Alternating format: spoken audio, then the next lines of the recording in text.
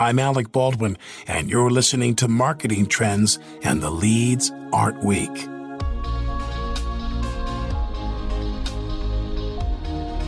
Streaming services and connected televisions now dominate living rooms. But what influence has OTT programming had on brands when it comes to content development, strategy, and advertising? If you can create content that appeals to the kid, but also the overall family and the parents, that's a win-win, right? Because you're going to get no pushback from the parents when everyone sits down and say, yeah, okay, let's watch the Lego movie because it's fun and it's funny, it's exciting. Generally speaking, brands that want to create content, I think the reality is that some brands have afforded themselves the rights to be entertainment brands, and some are just not there or will never be there. While sitting down and picking a show has become easier, the ecosystem that on-demand services such as YouTube, Netflix, and Disney Plus offer is changing the game for advertisers looking to capitalize on the influx of inventory. On this episode of Marketing Trends, Charles Gabriel, head of U.S. advertising at WildBrain Spark, explores the intricacies of advertising on OTT services, including where advertisers go wrong in the space. Charles also covers major trends that he sees occurring within the industry, including why linear advertising continues to decrease. Enjoy this episode. This message is brought to you by Salesforce. Hey marketers, today's B2B buyers are more complex than ever, and every buying committee has different needs and goals. Salesforce can help. We'll show you how to put each and every customer at the center of your B2B marketing strategy, and you'll learn how top brands like Lyft approach account-based marketing. Salesforce, market to every account, speak to every buyer. Find free B2B marketing and ABM resources at sfdc.co/every-buyer.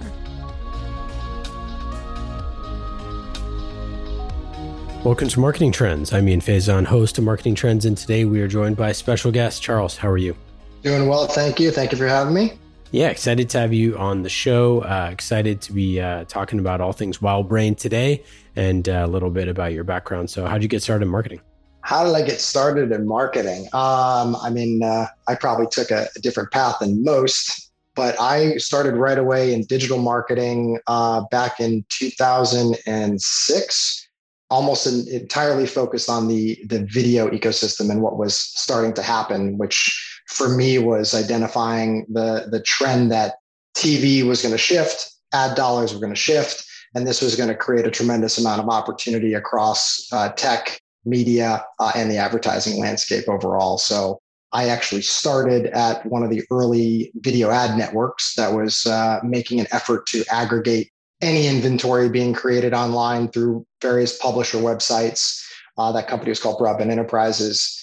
Founded by former CBS executive Matt Wasserloff. And then I went on to help build a video ad tech company that was providing player solutions and content management solutions along with content and the monetization systems. And that was pretty early on before publishers had easy access to players and content. And so now today, flash forward to today, you're head of advertising for the U.S. at WildBrain. Can you share a little bit more about WildBrain for our listeners who don't know? Sure, yeah. So WildBrain is a publicly traded company in Canada based out of Toronto, formerly known as DHX Media. Been making kids and family shows for 25 years or so, aggregated a few studios through acquisition. The company itself is an IP owner, manages a tremendous amount of IP, does production service work out of our studio in Vancouver, where we have an 800 plus seat high-end animation studio. We are the owners of some very significant and iconic IP, such as the Peanuts, where we are a majority owner and manager of the business, Strawberry Shortcake, Inspector Gadget, Caillou, the Teletubbies, Yo Gabba Gabba, Johnny Test, and a number of other brands, and some new brands that we've been developing over the last few years. And then our AVOD division, which is WildBrain Spark, based out of London, has been managing not only our own library of content, but a number of partners like NBC and Turner and Mattel properties on YouTube and have a significant expertise in YouTube channel management operations, how to develop audiences. And then we've recently, as of 2020, rolled out a direct advertising business to start to represent this inventory directly to advertisers. That is a new venture for WildBrain overall, because outside of the Canadian market, primary revenue stream was to license and to sell the programming. So now we are also doing that, but where we have our presence on AVOD platforms, looking to sell the inventory directly. Yeah, we're gonna talk a lot about AVOD today. Can you share for listeners, like, what is AVOD? Advertiser video on demand, right? So ad-supported video platforms. YouTube being the biggest, most recognizable AVOD platform in any one single market by a massive mile. But then, you're seeing the other services, most of them originating out of the US, emerging over time and getting much stronger. And I think what you've seen happen in the recent years is the major broadcasters have recognized this as a pillar for their businesses, and through acquisition have brought in some of these companies. So Tubi being acquired by Fox, or Pluto being acquired by Viacom, services that are free and ad supported, and then also that start to then have different tiers where users can have paid options that might limit the advertising or give them different options.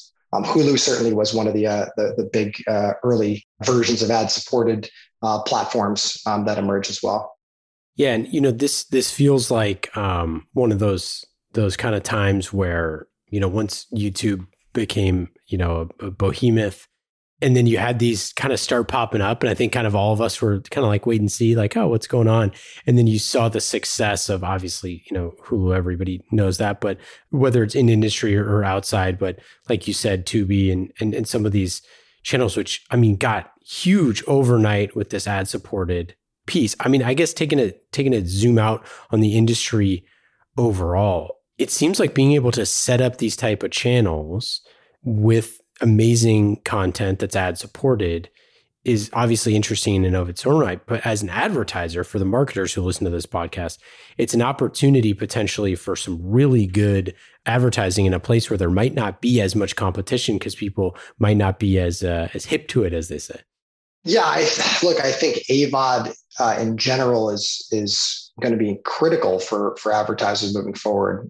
Different audiences, the numbers are different, but the general trend is that the linear ratings are continuing to decline. Streaming has risen tremendously, even pre-pandemic, but the pandemic helped accelerate that incredibly. You look at the SVOD services, they're occupying a tremendous amount of people's time. There is no advertising there. There's potentially other opportunities for some brands that have character IP that they might develop into shows, whether that be animated or live action. But for the most part, you're starting to see a potential hole develop for advertisers, especially in the kids and family sector. With the rise of Disney Plus, and you look at, again, Netflix, a tremendous amount of premium kids and family content will go to those services. So as the broadcasters then develop their their streaming services, it's going to be important that there is a layer of those services that remain ad supported. Otherwise, advertisers are really going to have to get much smarter about their content and their approach to advertising in general, because the television side and the linear side is no longer going to be able to support the reach. And what is SVOD? Subscription video on demand. So that's your Netflix, your Disney Plus, and any service that you're able to buy into on a monthly basis that will not show advertising. But we're going to get into the family and children piece of this, primarily what you all work on, and is absolutely fascinating as a space. Not something that we've talked a bunch about on the show. So we're so excited for that. But so as you kind of mentioned, there is things like, obviously with Disney Plus, massive investment in Disney Plus. It was the logical extension. It's like, I'm not saying the world has been waiting for this, but in some ways, we were waiting for Disney to be able to put all of their stuff under one roof for a long time, so that we didn't, have to. Remember, you used to have to be like, Aladdin would be on sale for a DVD for like 3 months or something like that, and then it was like, oh nope, you can't buy it again for like 4 years or whatever. I don't even remember it, but it seemed so crazy. So, as you mentioned, tons of children's programming there. or programming in general, and tons of programming on things like, Apple TV or other spots that advertisers can't get to, despite the fact that we would all love to advertise on, season 2 of Ted Lasso, right? We would all love to be there, but we can't. And there's this massive opportunity in AVOD, and it seems like it would be a full-time job just to navigate those AVOD options, to try to figure out where people should be spending their money. One of the challenges for most advertisers as AVOD continues to grow and the different platforms and services emerge is the fact that you're seeing a creation of more walled gardens. They want to have their own systems, their own view of the advertising, their own strategies on how they're going to place that advertising. Some of them will conform and potentially be bought out of unified systems like the Trade Desk, where advertisers can go in and buy inventory.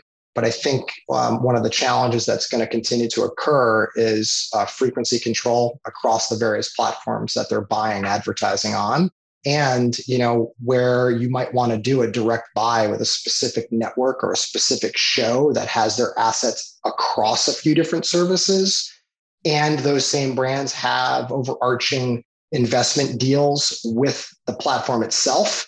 That's where you're going to see, I think, a little bit of control conflict and frequency control.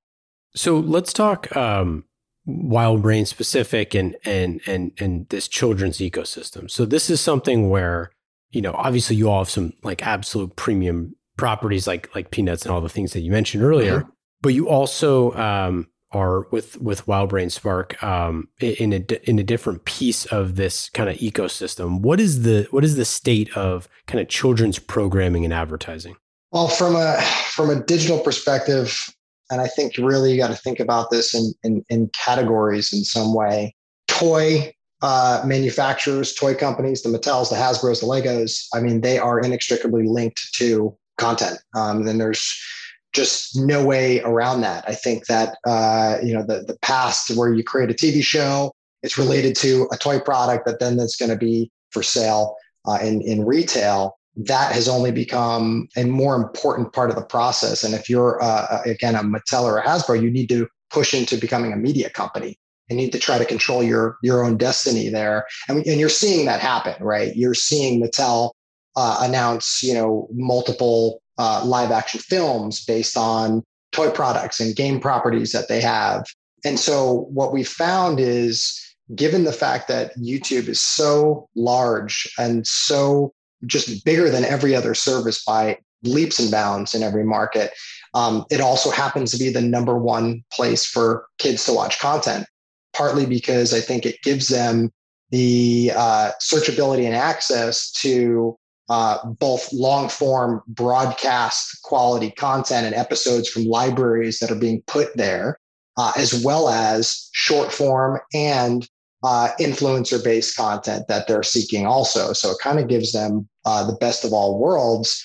They've obviously improved product over time, the CTV connections, whether that's through your TV or through your cable box, wherever you're accessing, it's just continuing to grow on the connected TV screen. So if you're an advertiser, and you are looking to reach kids, or you're looking to reach mom and dad with a product that they're going to purchase for kids, number one, I just don't see any way around it. You have to be advertising on YouTube. Number two, you have to have a really smart content strategy, whether you're creating show-based content, whether you're creating shorts, whether you're creating, toy play or integrations with other brands. YouTube has to be core to your strategy. The YouTube Kids app, a little bit of a separate subject, I think. So I'm still talking about YouTube main. I think YouTube Kids also presents an opportunity for some of those same advertisers, just a little bit more controlled environment as it needs to be. And so some more restrictions that they need to pay attention to. Yeah. So where you're sitting as head of advertising, what are you hearing from advertisers on a day-to-day basis on this stuff? Like, do they feel like they have a good understanding of YouTube? Are they still trying to figure this out? Like, what are you hearing? There's two aspects here, right? You have the agency community that's executing a lot of the buys on behalf of brands. And I think that, they have to get educated very quickly, but also part of their challenge is turning back to a client and saying, here's why you need to be here.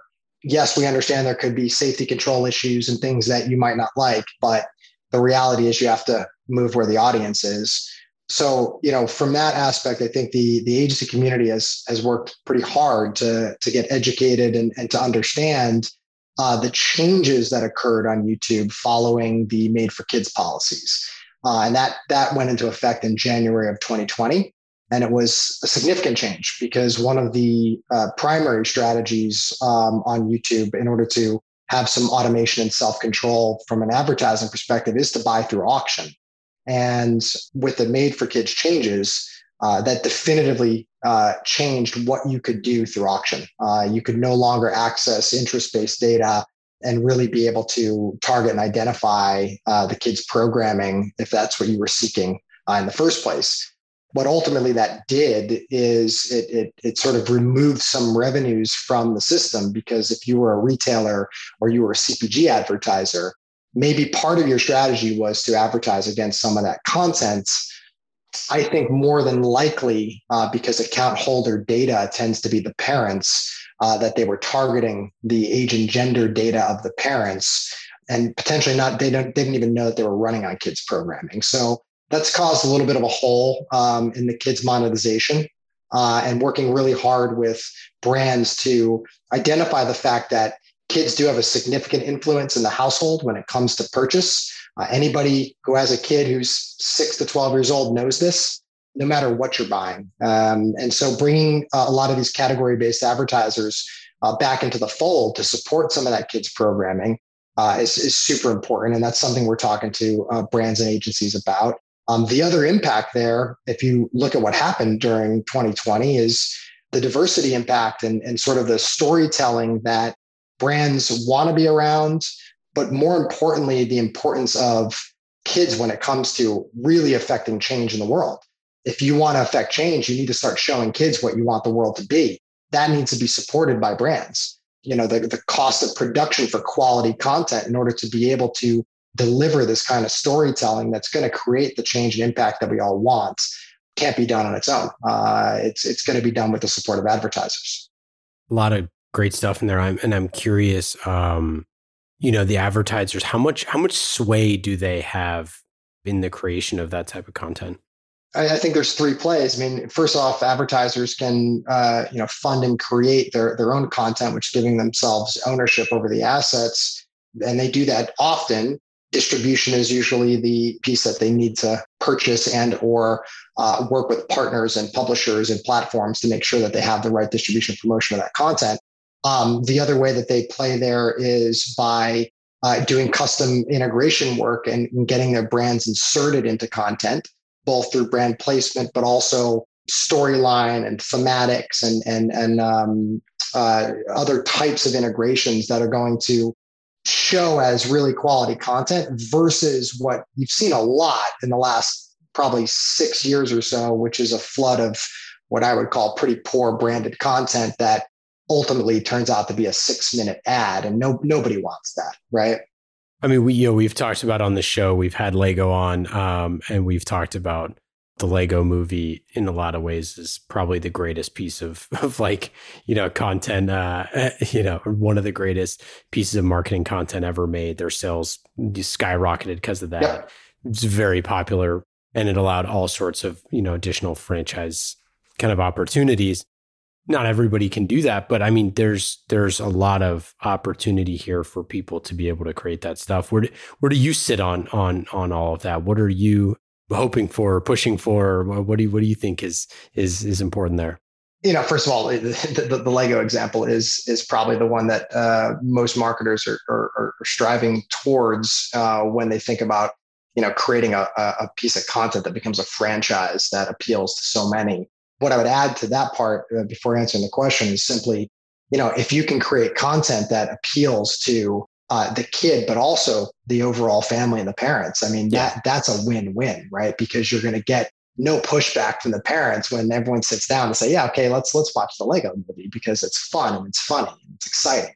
Generally speaking, brands that want to create content I think the reality is that some brands have afforded themselves the rights to be entertainment brands, and some are just not there or will never be there. And that's why they need to rely on, scaled advertising opportunities and content as a vehicle to deliver their message versus having the ability to really go into, create new IP and have a film or a show.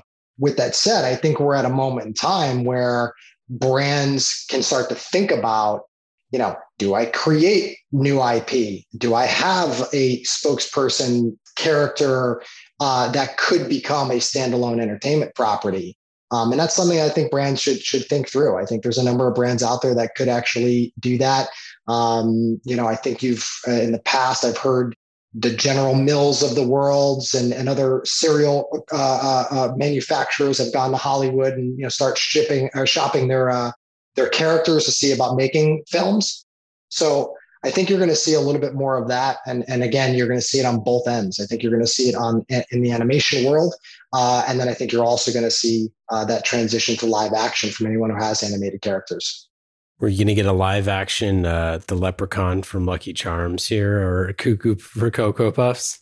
I mean, you never know. I mean, Mattel's doing a live action Polly Pocket, and that's a franchise that's been around for a really long time. So you never know. I mean, I've had the discussions about all sorts of characters that could be very interesting to be standalone IP. And then in the world of licensing, being able to take that and have a totally new revenue stream around products that could be created around those characters. And so, the world of advertising and the world of media and the world of IP and licensing really is coming closer and closer together.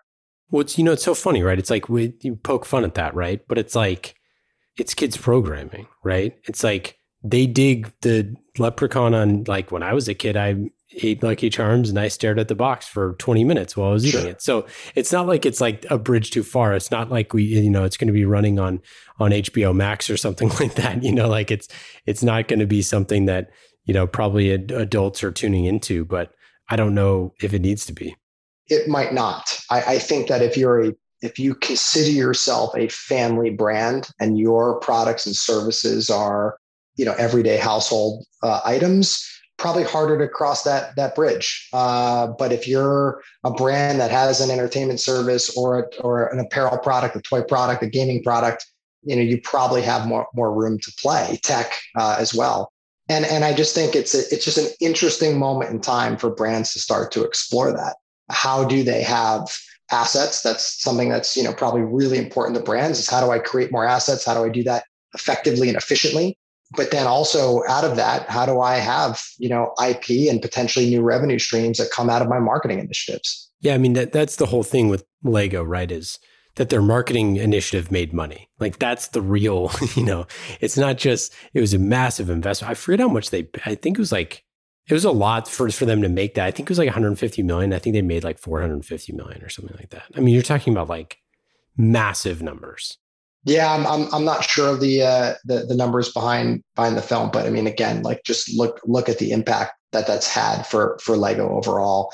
And what's super interesting about what they did, and this is the mistake that I think most advertisers make when they start going into content, they were able to find a way in that movie to show the use of the product without making it look like they're showing people how to use the product.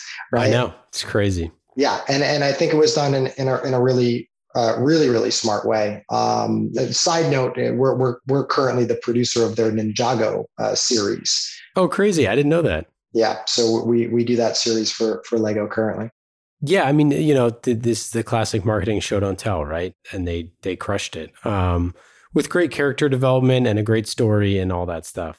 But, we've been lauding Pixar for 20 years about how they make 4-quadrant films. Obviously, Disney forever making 4-quadrant films. Every single parent is excited when a new Pixar movie comes out because they know that this movie, that they're going to like it and that their kid is going to like it. I mean, and no surprise, there's not a lot of Pixars, right? Like we always say, if it was that easy, everybody would be able to do it. But I think it speaks to content is really hard, right? And like you said, it's not for everyone. It's not for every product. Everyone doesn't need to be doing, IP. And if you look at, you published something in Adweek where you wrote that WildBrain sparks, you have 4 billion monthly views on YouTube and saw a 55% increase on connected TV. I mean, it seems like behavior is shifting, not just content. Yeah, for sure. I think part of that growth on the big screen in the living room, right, is probably 2 or 3 reasons. One is I think people are then seeking out and wanting to watch together more often. And we found that in our past research, as well as our recent research that we just published and did in conjunction with Ipsos. 80+% of parents are watching together with their families and kids on a weekly basis. And about 44% of them doing that on a daily basis. So people want to get together more. I think we went through a period of time, and mobile will always be hugely important in the media and advertising ecosystem and to consumers. But that also separated audiences, right? And I think if you're a parent and you have a kid, you probably went through a period of time, depending on the age of your kid, where it's like, okay, go take the phone and go watch something. But then the reality is they have access to so much, even with parental controls, that you don't really know exactly what they may be doing or what they may be consuming, unless you're the helicopter parent, which they exist for sure. And by bringing things back to the big screen and streaming together and watching together, you have a little bit more curation over what the kids are watching. And that I think is a helpful tool for parents. It also brings time together. And I think that was a really meaningful result out of the pandemic when it came to watching behaviors. In addition to that, I think that technology products, the connected TVs, the smart TVs, they've all gotten better. Your integrations with different apps have all gotten better. Even your, cable boxes that have gotten, smaller over time, and the UI is better in the menu, and you can access the apps easier, and then how you connect to the services. I think all that's improved so much that it's made it a lot easier for people to get back to the living room. I totally agree with you. And it's just funny how technology follows those things. It's funny. We talk about podcasts a lot, about how podcasts, not like it had a resurgence because it never went anywhere, but things like AirPods and stuff like that hugely increased podcast usage because it's just way easier, right? Apple fixing their app and making it better, and other, podcast apps that are out there making that sort of stuff better. And, like you said, with the technology piece on this, I mean, my family, when we got our first, Amazon Fire Stick, it was just like, oh my gosh, this is freaking great. This tiny little remote, it's got a couple controls, and everything we do is now app-based. And, you go on and on from there. I remember with my nephew, it was just like he had his iPad and everything was, cruising through that. And then now, it is different. I think it tracks that, you're saying 80% of people are watching at least once a week, essentially with their kids. Obviously, like you said, mobile and the iPad or the phone or whatever is always going to be there. And, kid has headphones on, sitting on the couch or whatever. That's great, especially for certain programs that parents might pull their hair out listening to over and over again. The 55th time you watch Moana. But, like you said, if it's an opportunity where it is great programming, where you can watch it with your kid, where it's some of these shows that we watched as kids and now you're watching with them, it feels different, and the technology caught up. 100%. You've said a few things that triggered some thoughts. So first off, the improvement in audio controls, I think, is a big factor.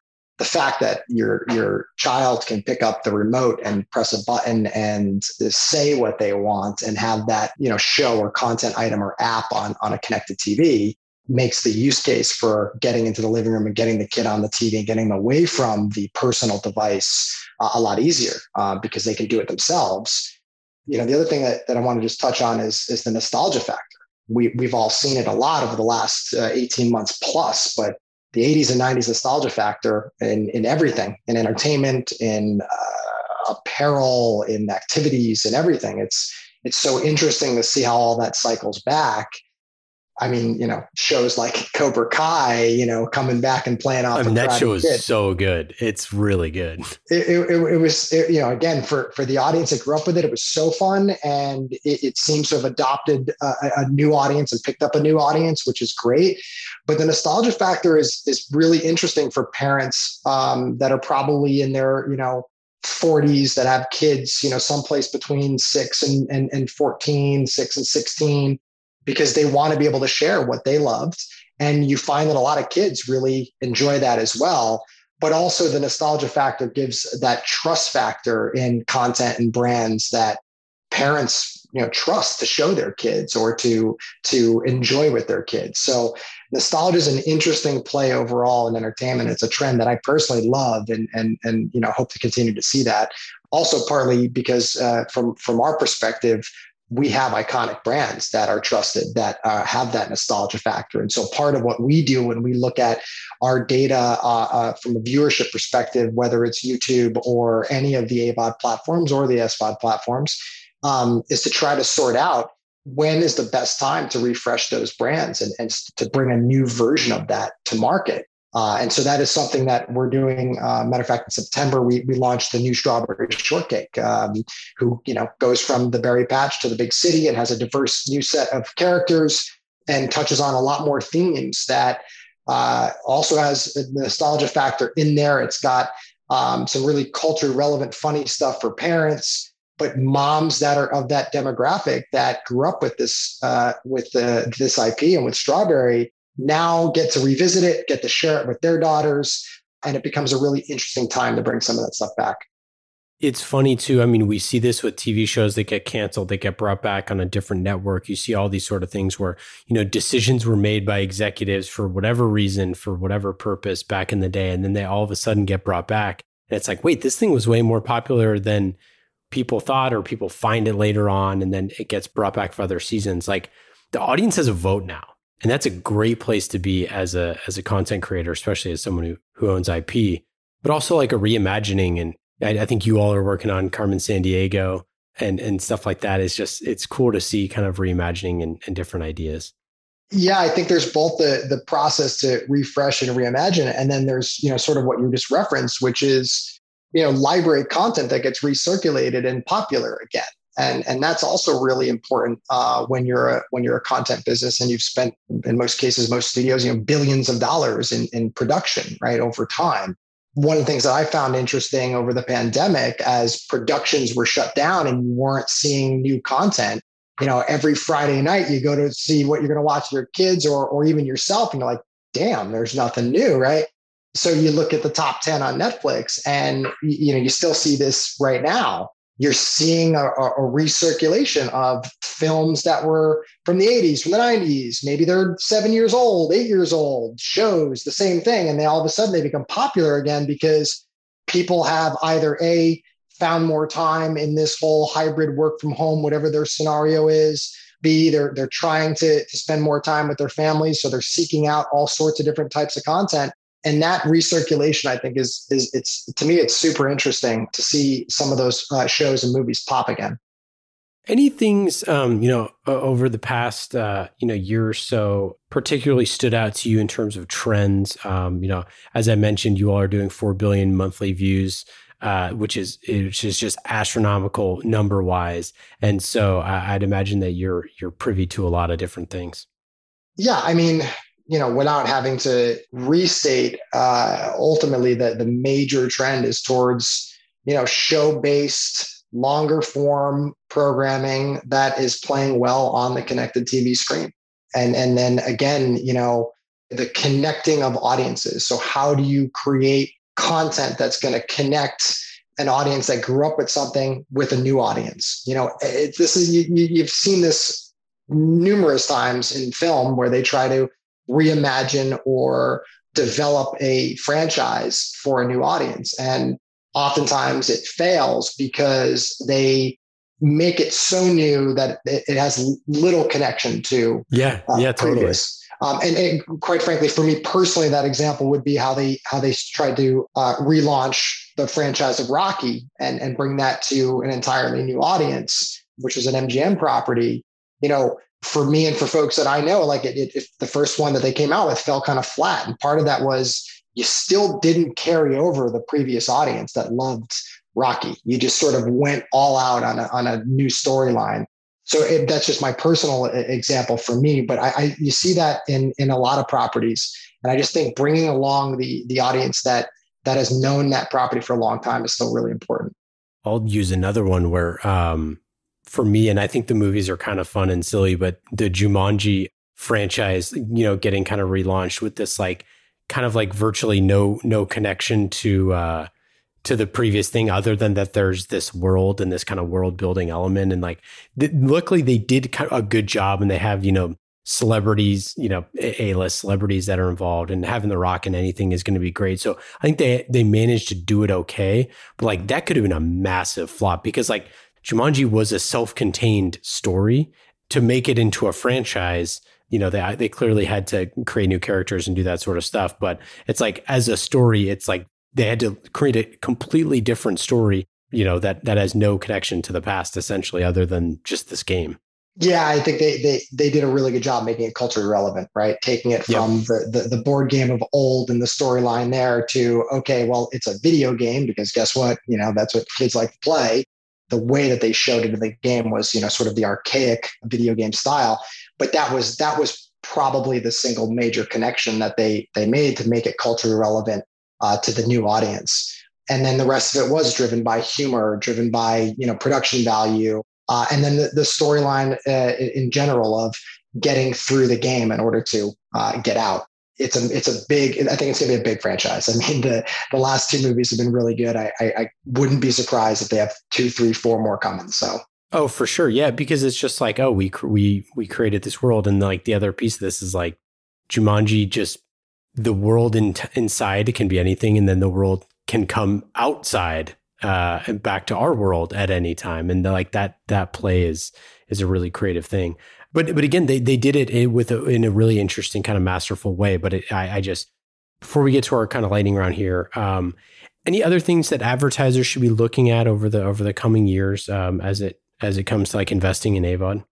First of all, the fact that with all the new services that have emerged, it gives consumers a lot more choice, which is super important. And I think that advertisers need to make sure that they support that, because once bundles unwind and the paid services that were free for a consumer, or the prices go up, your mass consumers aren't going to be able to afford every single SVOD service. So continuing to pay attention to investment in the AVOD services, I think are super important.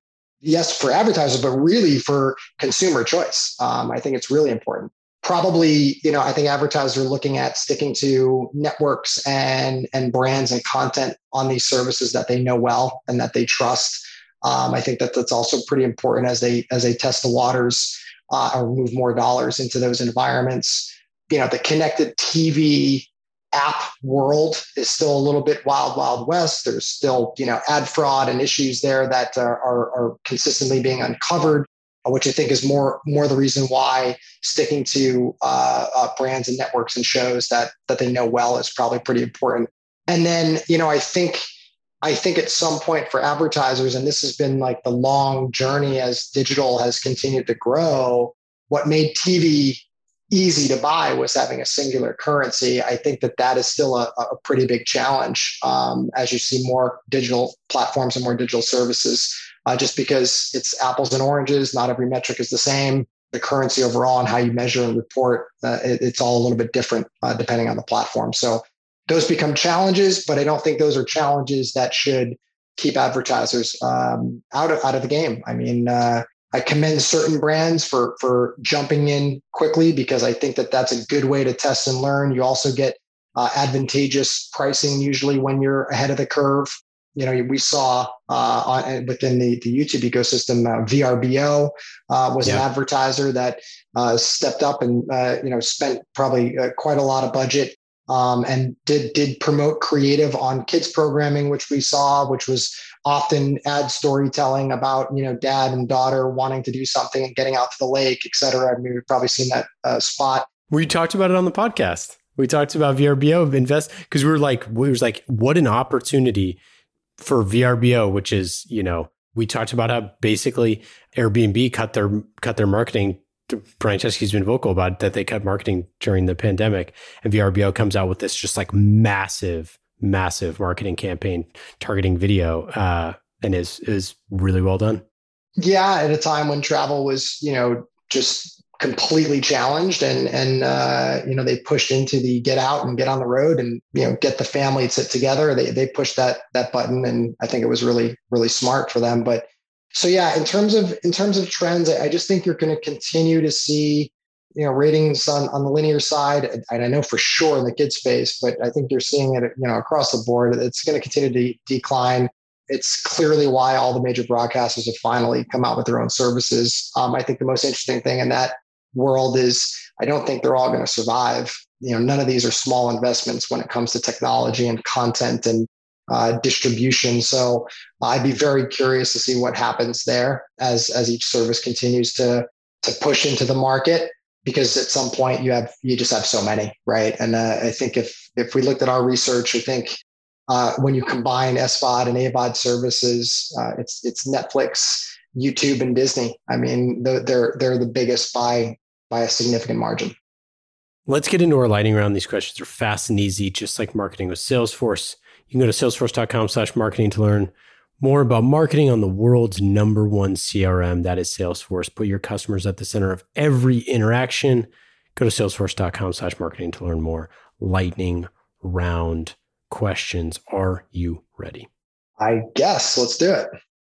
Number 1, if you weren't in marketing or business at all, what do you think you'd be doing? Coaching soccer. Do you have a favorite TV show, podcast, book that you've been checking out recently? Book, Team of Teams by General Stanley McChrystal. Just wrapped that one up. Fantastic.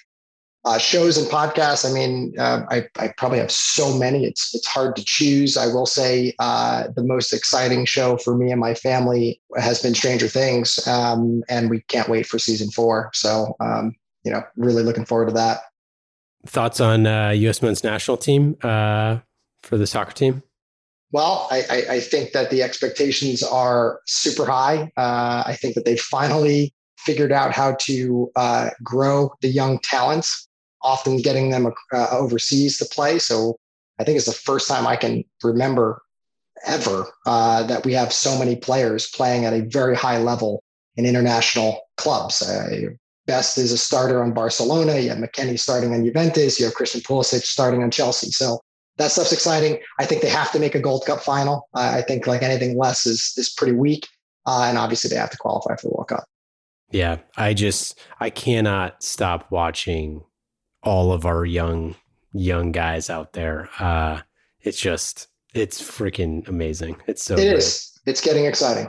It is. And everyone else listening who is not a soccer fan and or comes out of a European country is probably, still chuckling a little bit because we're, number 20 on the FIFA list, but bound to happen. We're going to break through at some point. Yeah, it's great. And, it's fun to be an underdog. And like having Pulisic is just like people, be like, oh, Americans at Pulisic. It's like, it's the most fun thing ever. It's like to have a superstar, attacking forward who's like one of the best dribblers in the Premier League is freaking awesome. It is so fun. It is. Yeah. And scored in the Champions League semifinal and won the Champions League. So again, for people that don't understand the sport, it was a very exciting milestone, even just from an individual perspective, but to have a U.S. player be there. Incredible. Last question here. What is your best advice for a first-time VP of advertising? My best advice is probably to practice servant leadership. Lead through serving others. Be there to be helpful. Be open, honest, and transparent across the board with your employees, with your partners, with your clients, and always ask what you can do to help. Because I find that through that process, you'll develop stronger relationships and really create value in what you're doing. Charles, we appreciate it. Any final other things to plug, or any other thoughts? The only other thing I'll plug is, we are in the process of bringing our data and insights product known as Darwin, which is our audience insights platform, to market. It's very much in beta at the moment. And we are working really hard to get an external facing product that's going to really help advertisers understand certainly the kids audiences across multiple platforms, but starting with YouTube and YouTube Kids, and then Roblox and AVOD services. And part of what we've done there, and the way I describe it to many people is it's the Netflix recommendation engine meets IBM Watson. It's machine learning, understanding behaviors, understanding patterns, privacy-centric, completely compliant data sources, and just finding the right signals that are going to give the right insights to advertisers, to content owners. I think it's going to be a really powerful tool, and we already have a lot of brands that are benefiting from us leveraging our insights and our data. I love it. That's awesome. We'll have to have you back to talk about that. Yeah, absolutely. We're gonna have a soft rollout, I think, come September, October, and I would love to revisit that and talk to you about it some more. Charles, appreciate it. Thanks again, and we'll talk soon. Yeah, fantastic. Thanks, man. Enjoy the rest of your day.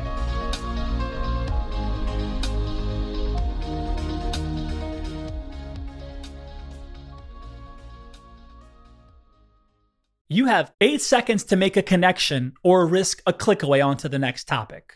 The difference lies in your ability to deliver relevant experiences to your audience across devices and across channels.